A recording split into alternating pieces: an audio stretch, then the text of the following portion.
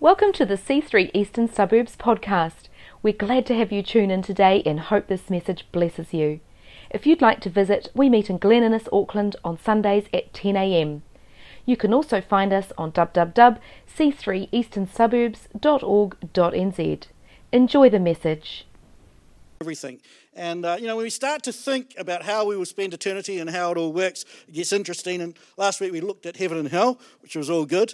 But when we stop living with a perspective, of just 70 to 80 years, when we shift our perspective and think in the terms of eternity, everything changes, eh? I know for myself over the last few weeks as I've been, preparing this and looking at it, things shift in your head of how you perceive and how you operate, how you make decisions when you adopt an eternal perspective.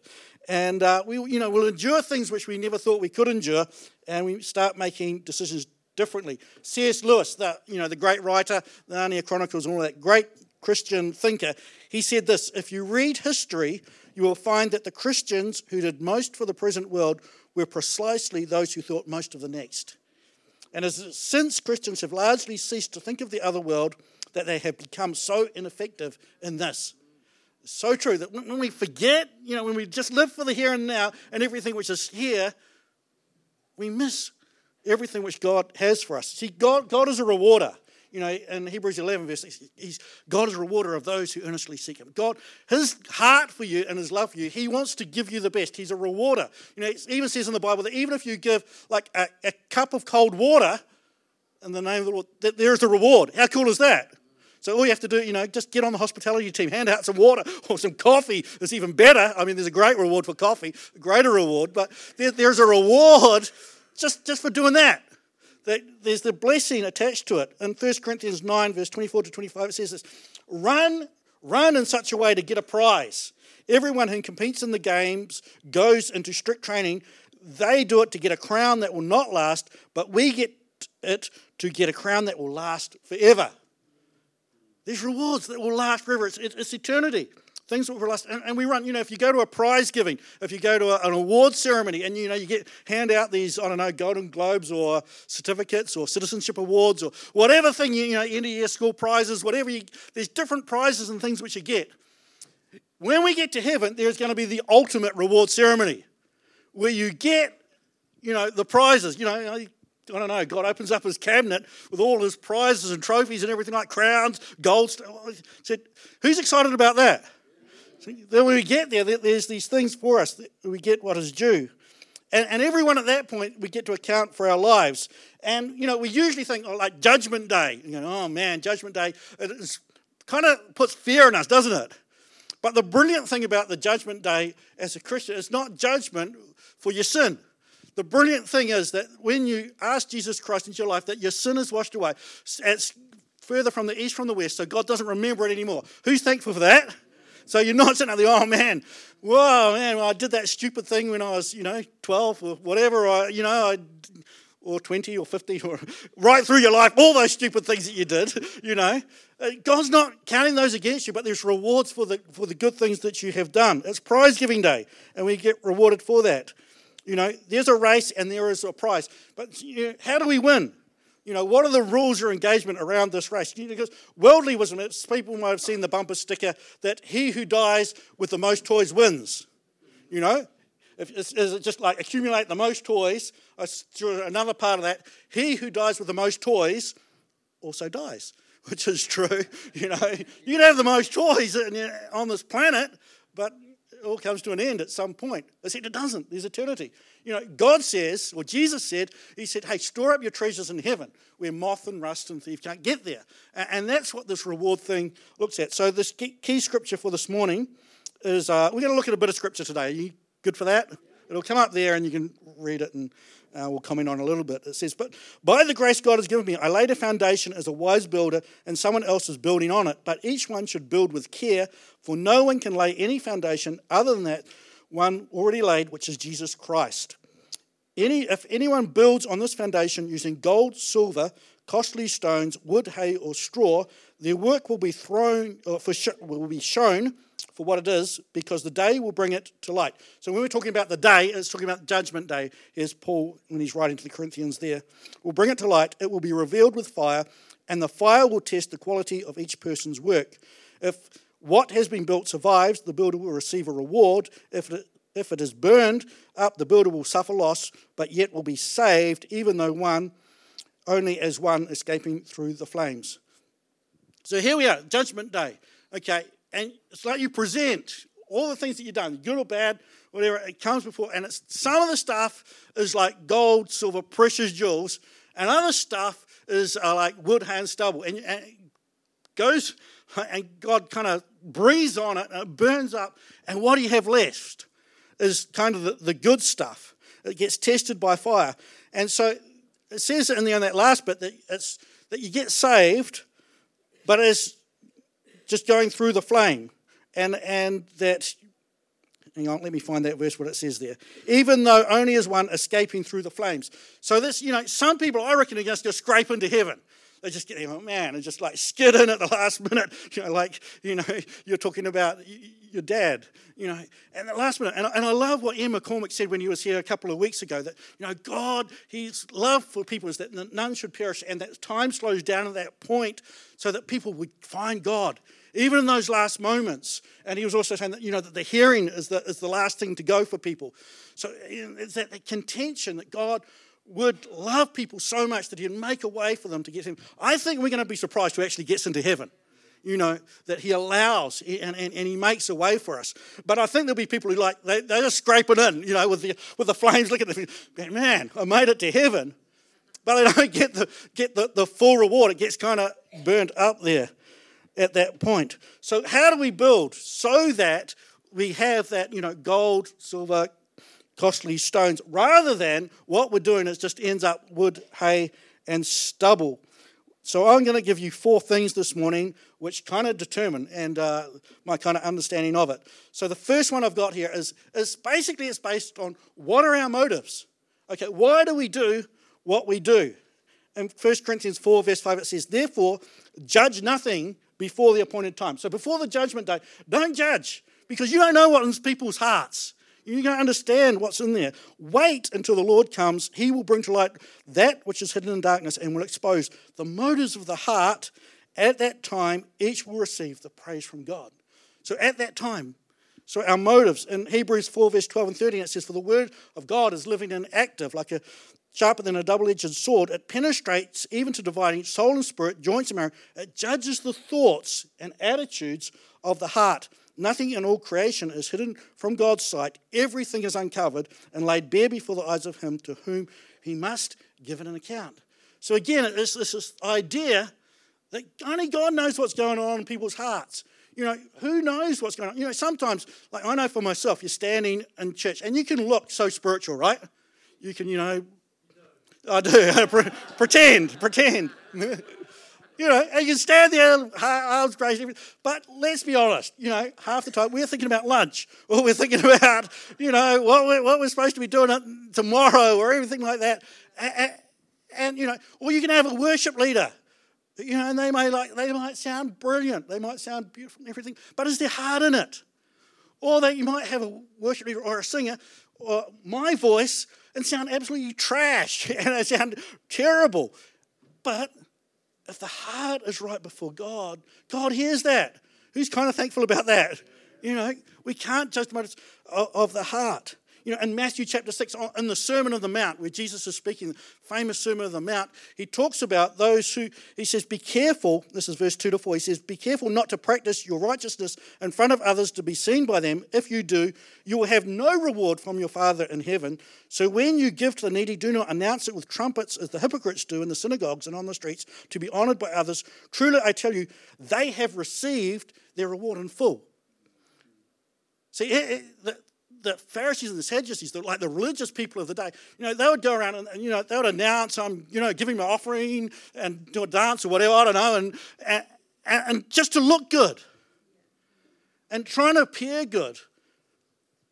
And Jesus said, oh man, you got your reward on earth.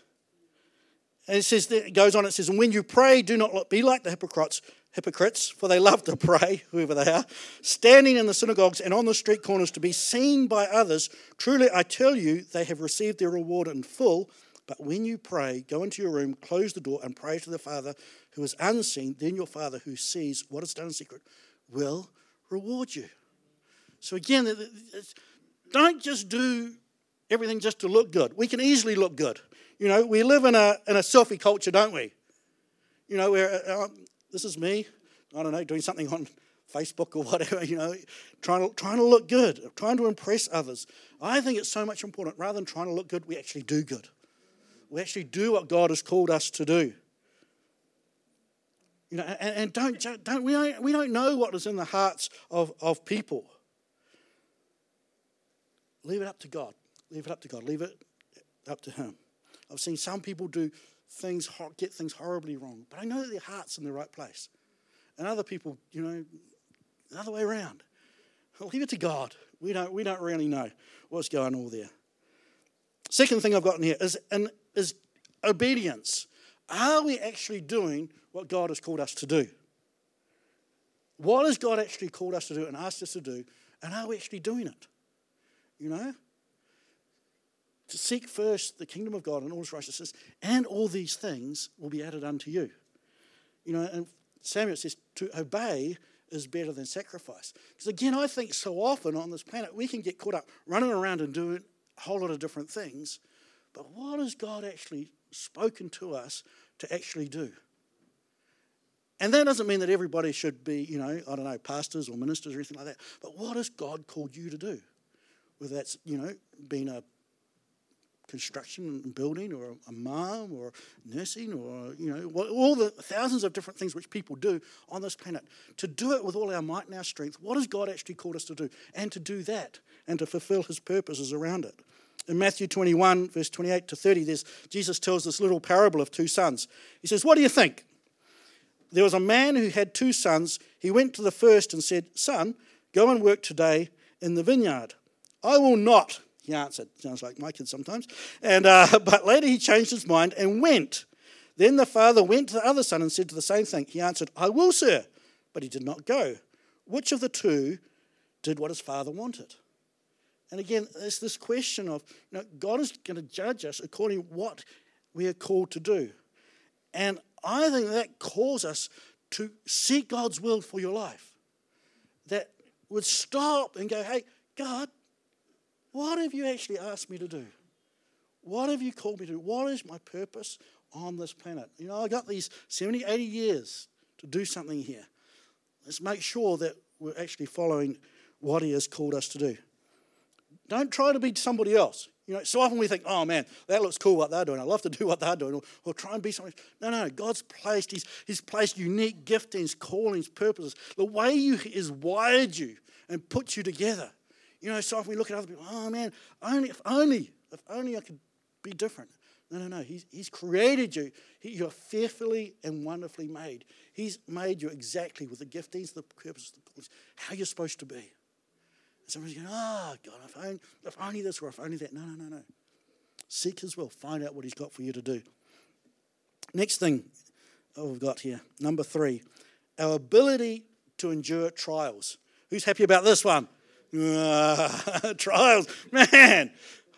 James 1 verse 12. Blessed is the one who perseveres under trial, because having stood the test, that person will receive the crown of life that the Lord has promised to those who love Him. That ability to go through. And, when James was writing this, when Paul was writing these scriptures, we've got to understand the church at that time was under crazy persecution. They were burning Christians at the stake and at the Colosseum and feeding them to lions, all that stuff. Matthew 5, verse 11 to 12 says this, Blessed are you when people insult you, hallelujah, persecute you and falsely say all kinds of evil against you because of me. Rejoice and be glad, because great is your reward in heaven. Amen? There's a reward in heaven for you to endure. Endure. That we'd have this thing. Man, I'm looking forward to eternity. There's reward. God's got rewards for us. We can endure some of the things which are thrown at us on this planet, and some of the things we don't understand. Let's be honest. There's some of the things which happen on this planet which we don't understand. And you're going, God, what the heck? How come this person? How come this person who loves God? How come,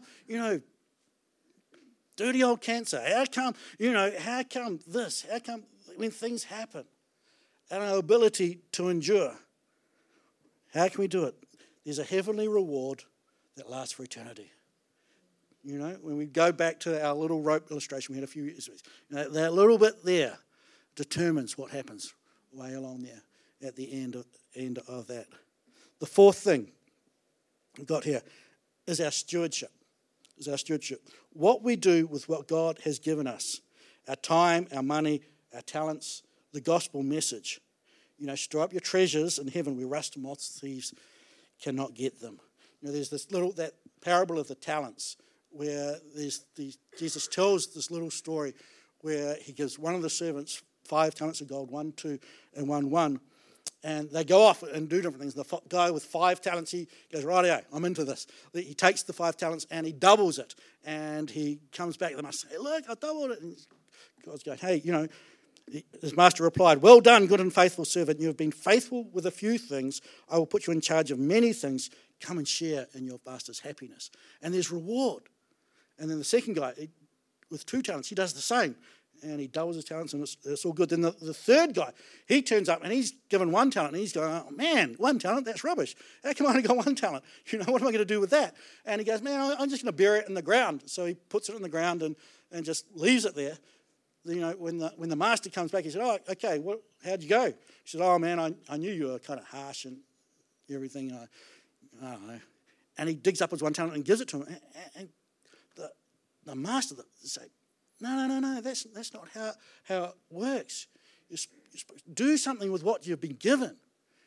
Multiply, use your gifts and talents. And then he takes the 1 and he gives it to the guy who has 10. And it's kind of like, okay, there's reward there. Don't waste what God has given you on this time. Don't spend your entire 70, 80 years, I don't know, on Facebook or on... do something. Do something for God. Can I encourage you? Make a determination that what you have on this life, the time that you have, the gifts, the callings, the finances, the energy which God has given you, that you do something which will last for eternity. You will do something which changes lives for eternity, that you would carry this gospel message. You think, why do we turn up to church, every week and come here and do this? Because eternity matters. This is the important stuff which we're talking about here. This is the stuff which lasts forever. One of the things as I've been reading through the stuff is this little thing which keeps cropping up in Scripture, that the first will be last and the last will be first. And I've been thinking about this, because I know on this planet, living in New Zealand, we're the first. God has blessed us absolutely incredibly. And I kind of looked where this passage was and what it was in context of.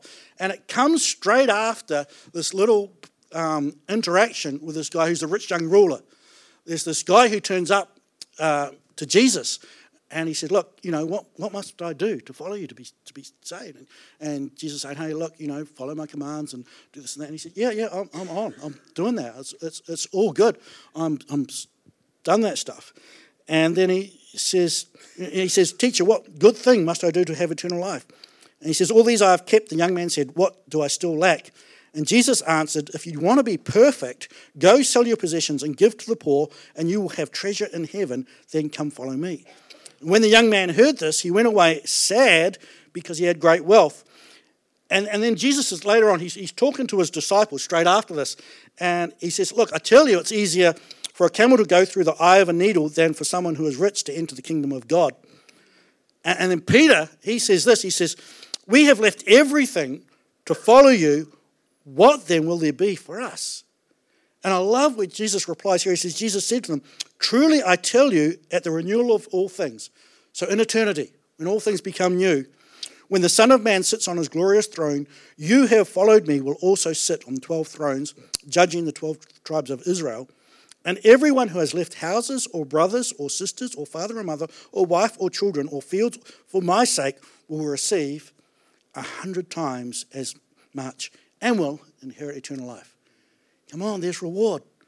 God's a good God who wants to reward. Okay? You're not missing out. God, he has an amazing way, I believe, to repay and bless. That's his heart. He's a good father. who loves you so much.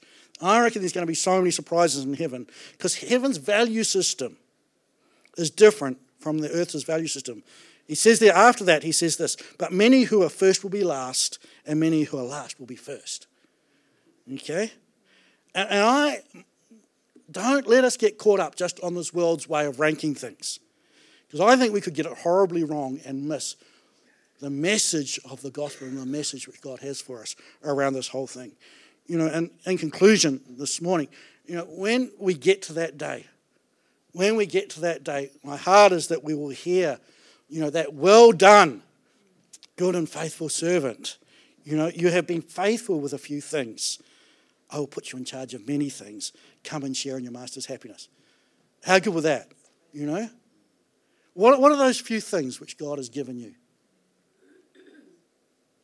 That we'll be good and faithful servant. And he'll say, come, enter into the master's rest. This heaven awaits us. This eternity awaits us. He's a good God who rewards us. Why don't we just close our eyes and pray?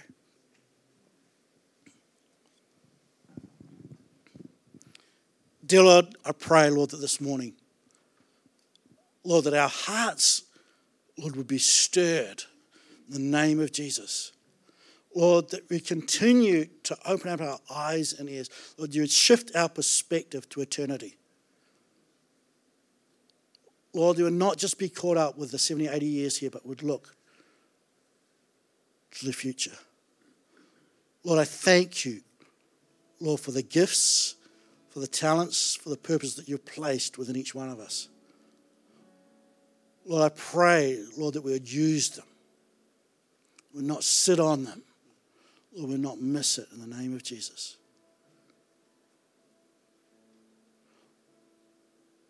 Lord, I pray for anybody here in this room this morning